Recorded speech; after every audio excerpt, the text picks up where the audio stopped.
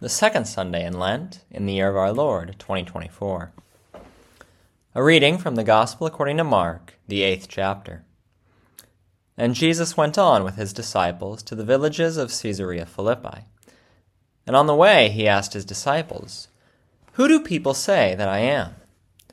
And they told him, "John the Baptist, and others say Elijah, and others one of the prophets."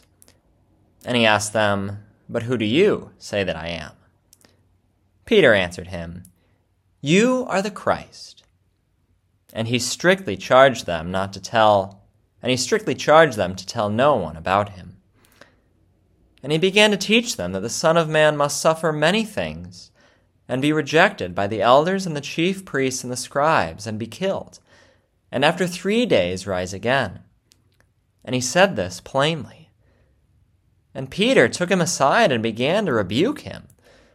But turning and seeing his disciples, he rebuked Peter and said, "Get behind me, Satan, for you are not setting your mind on the things of God, but on the things of man." And he called to him the crowd with his disciples and said to them, "If anyone would come after me, let him deny himself and take up his cross and follow me. For whoever would save his life will lose it, but whoever loses his life for my sake and the gospel's will save it. For what does it profit a man to gain the whole world and forfeit his life? For what can a man give in return for his life? For whoever is ashamed of me and of my words in this adulterous and sinful generation, of him will the Son of Man also be ashamed, when he comes in the glory of his Father with the holy angels." This is the word of the Lord.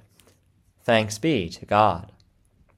Once again, the reading was from Mark chapter 8, verses 27 through 38. In the name of the Father, and of the Son, and of the Holy Spirit. Amen. If you were a Christian youth in the 1990s or early 2000s, or if you had or worked with Christian youth in the 90s or aughts, you might remember wristbands with 4 specific letters on them. WWJD. Those letters, of course, stood for, "What would Jesus do?" The wristbands, along with the accompanying phrase, were reminders to act in a manner similar to Jesus, especially by imitating his love for others. Though not as popular, the WWJD bracelets were followed up by HWLF, He Would Love First bracelets, and Love First t-shirts for Christian youth in the late 2000s and 2010s. And now, it seems a new campaign with a related message is being launched by a group named He Gets Us, who aired a Super Bowl commercial this month proclaiming, "Jesus didn't teach hate. Jesus washed feet." While I'm not opposed to WWJD bracelets, nor the subsequent campaigns, I am also hesitant, because they don't give the full picture of what Jesus does. The emphasis seems to be on Jesus' love. But what about when he was angry? What about when he didn't love first? What about when he didn't wash feet? What about when he hated the unbelief in the cities of Bethsaida, Chorazin, and Capernaum, and put a curse on them? What about when he angrily cleansed the temple? What about when he was short with his disciples? What about when he didn't immediately go to Lazarus when hearing of his illness, but simply let Lazarus die? Hopefully you can see there is more to Jesus than simply that he was loving to others all the time. Indeed, Jesus always loved others, but sometimes that meant being harsh with them. There's even an example of not getting the whole picture in the first part of today's gospel from Mark 8. There, Jesus asks his disciples who people say that he is, with the consensus being Jesus is some sort of great prophet. Then Jesus asks his disciples who they say that he is. And they are able to rightly confess that he is the Christ. That is, the Messiah, the Anointed One. But unlike in the other gospel accounts, here in Mark, the disciples only confess Jesus to be the Christ, not the Son of God. So the disciples probably have in mind that Jesus is the promised Messiah who will save the Israelites from their bondage to the Romans. But that isn't the full picture. Jesus will indeed save people from bondage, but not bondage to the Romans. And so the disciples are still a bit ignorant about Jesus and may have false hopes about him. The same still happens today when Jesus is portrayed as always loving, and Christians attempt to imitate him. But then when Christians aren't always loving, or have to love someone in a harsh way, people's false hopes and false expectations about Jesus are dashed because they didn't get the full picture. In the "What would Jesus do?" and "He would love first" slogans, there's also a lot riding on that little conditional word, would. By making both slogans conditional with the word would, that means what Jesus does changes depending on the context. He may choose to love someone caught in sin one day, but then rebuke someone stuck in sin another day. Further, Jesus is God incarnate and wisdom itself. What he chooses to do in any situation is always done with the salvation of one's soul in mind, because he is all-knowing. And therefore, who are we, mere mortal humans, to decide what Jesus would do in a situation? We can do our best and try to love people, even if that means rebuking them. But we simply cannot do what Jesus would do in every situation, because we are not the omniscient Son of God. In fact, in Mark 8, when Peter took Jesus aside and rebuked him, essentially telling Jesus what he should do, Jesus in turn rebuked Peter quite harshly, saying, "Get behind me, Satan, for you are not setting your mind on the things of God, but on the things of man." Even still today, when we try to determine what Jesus would do in every situation, we ourselves may be standing in Jesus' way. A final criticism of the "What would Jesus do?" slogan is that it leaves us guessing what we should do in specific situations. But Jesus doesn't leave us guessing.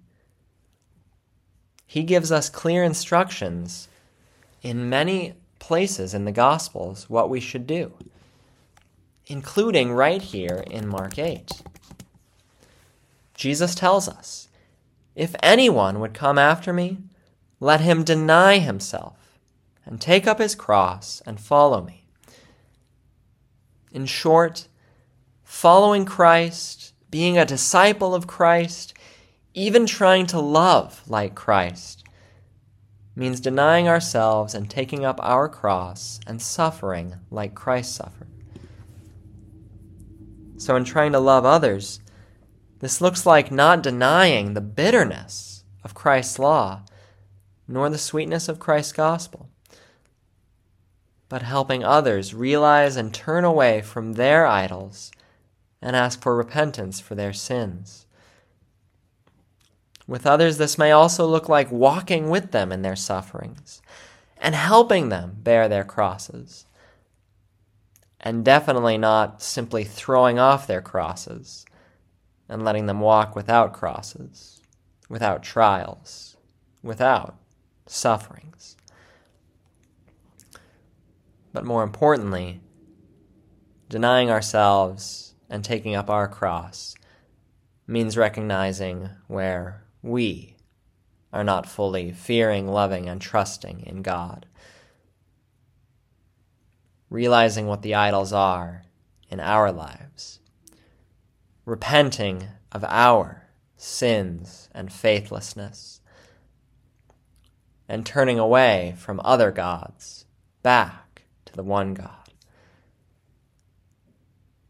With ourselves, this also means bearing the weight of the cross as we suffer with our own trials, suffer with the effects of our sins, and possibly even suffer for speaking the truth of Christ in a world hostile to his word. Jesus further comments about what it means to follow him.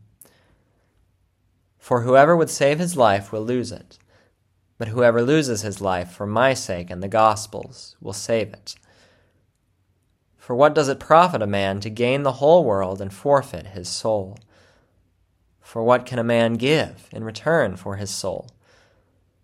For whoever is ashamed of me and of my words in this adulterous and sinful generation, of him will the Son of Man also be ashamed, when he comes in the glory of his Father with the holy angels. These comments mean that in following and imitating Christ, we should not look to gain the admiration of the world, nor should we be ashamed to speak Jesus' gospel and law in the world.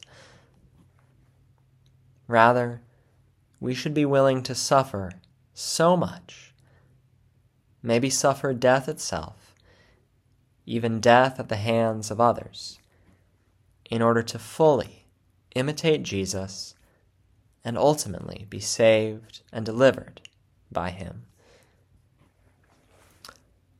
And so all of this leads to a suggestion.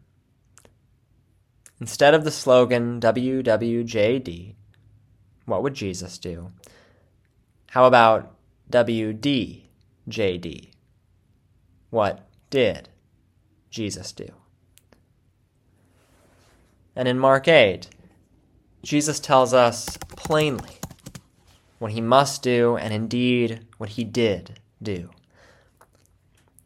The Son of Man must suffer many things and be rejected by the elders and the chief priests and the scribes and be killed, and after 3 days rise again. What did Jesus do? He suffered. He was rejected. He was killed. He was raised again. And who did he do this for? You. He suffered so that he could understand and ease your sufferings. He was rejected so that you would not be rejected by God the Father. Though he also was rejected by the world because he knew you may be rejected by the world.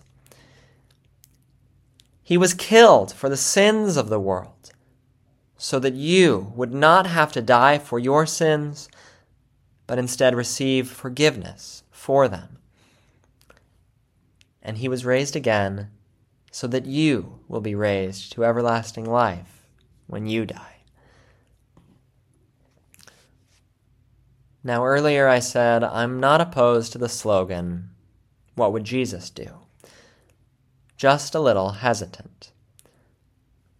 I'm not opposed because if we want to follow Jesus, if we want to imitate Jesus and conform our life to him, we do need to ask, what does this mean? What does this look like? And what would Jesus do is one way to ask that question. But better is to consider what Jesus tells us to do. that is, to deny ourselves and take up our cross. And that's what Jesus did. He denied the fullness of his divinity, became human like us, and took up his cross and suffered on it for us. Now, as we seek to follow Jesus and conform our lives to his, may we ask, what did Jesus do? And in that question, may we see that our attempts to do as Christ did, our attempts to conform our lives to Christ, our sufferings, our rejections by the world, even our earthly death, all follow Jesus to the resurrection, where he raises us out of our sins and sufferings in this world and into the glory and blessings of heaven, where there is life with him forever. In the name of the Father, and of the Son, and of the Holy Spirit. Amen. Having heard the word of God, let us confess our faith using the Apostles' Creed. I believe in God the Father Almighty, maker of heaven and earth, and in Jesus Christ, his only Son, our Lord, who was conceived by the Holy Spirit, born of the Virgin Mary, suffered under Pontius Pilate, was crucified, died, and was buried. He descended into hell. The third day he rose again from the dead. He ascended into heaven, and sits at the right hand of God the Father Almighty. From thence he will come to judge the living and the dead. I believe in the Holy Spirit, the holy Christian Church, the communion of saints, the forgiveness of sins, the resurrection of the body, and the life everlasting. Amen. Let us pray. O God, you see that of ourselves we have no strength. By your mighty power, defend us from all adversities that may happen to the body, and from all evil thoughts that may assault and hurt the soul. Through Jesus Christ, your Son, our Lord, who lives and reigns with you and the Holy Spirit, one God, now and forever. Amen. Lord, remember us in your kingdom, and teach us to pray. Our Father, who art in heaven, hallowed be thy name. Thy kingdom come, thy will be done, on earth as it is in heaven. Give us this day our daily bread, and forgive us our trespasses, as we forgive those who trespass against us. And lead us not into temptation, but deliver us from evil. For thine is the kingdom, and the power, and the glory, forever and ever. Amen. Now may the Lord bless you and keep you. May the Lord make his face shine on you and be gracious to you. May the Lord look upon you with favor and give you peace. Amen. God's richest blessings to you on the week ahead.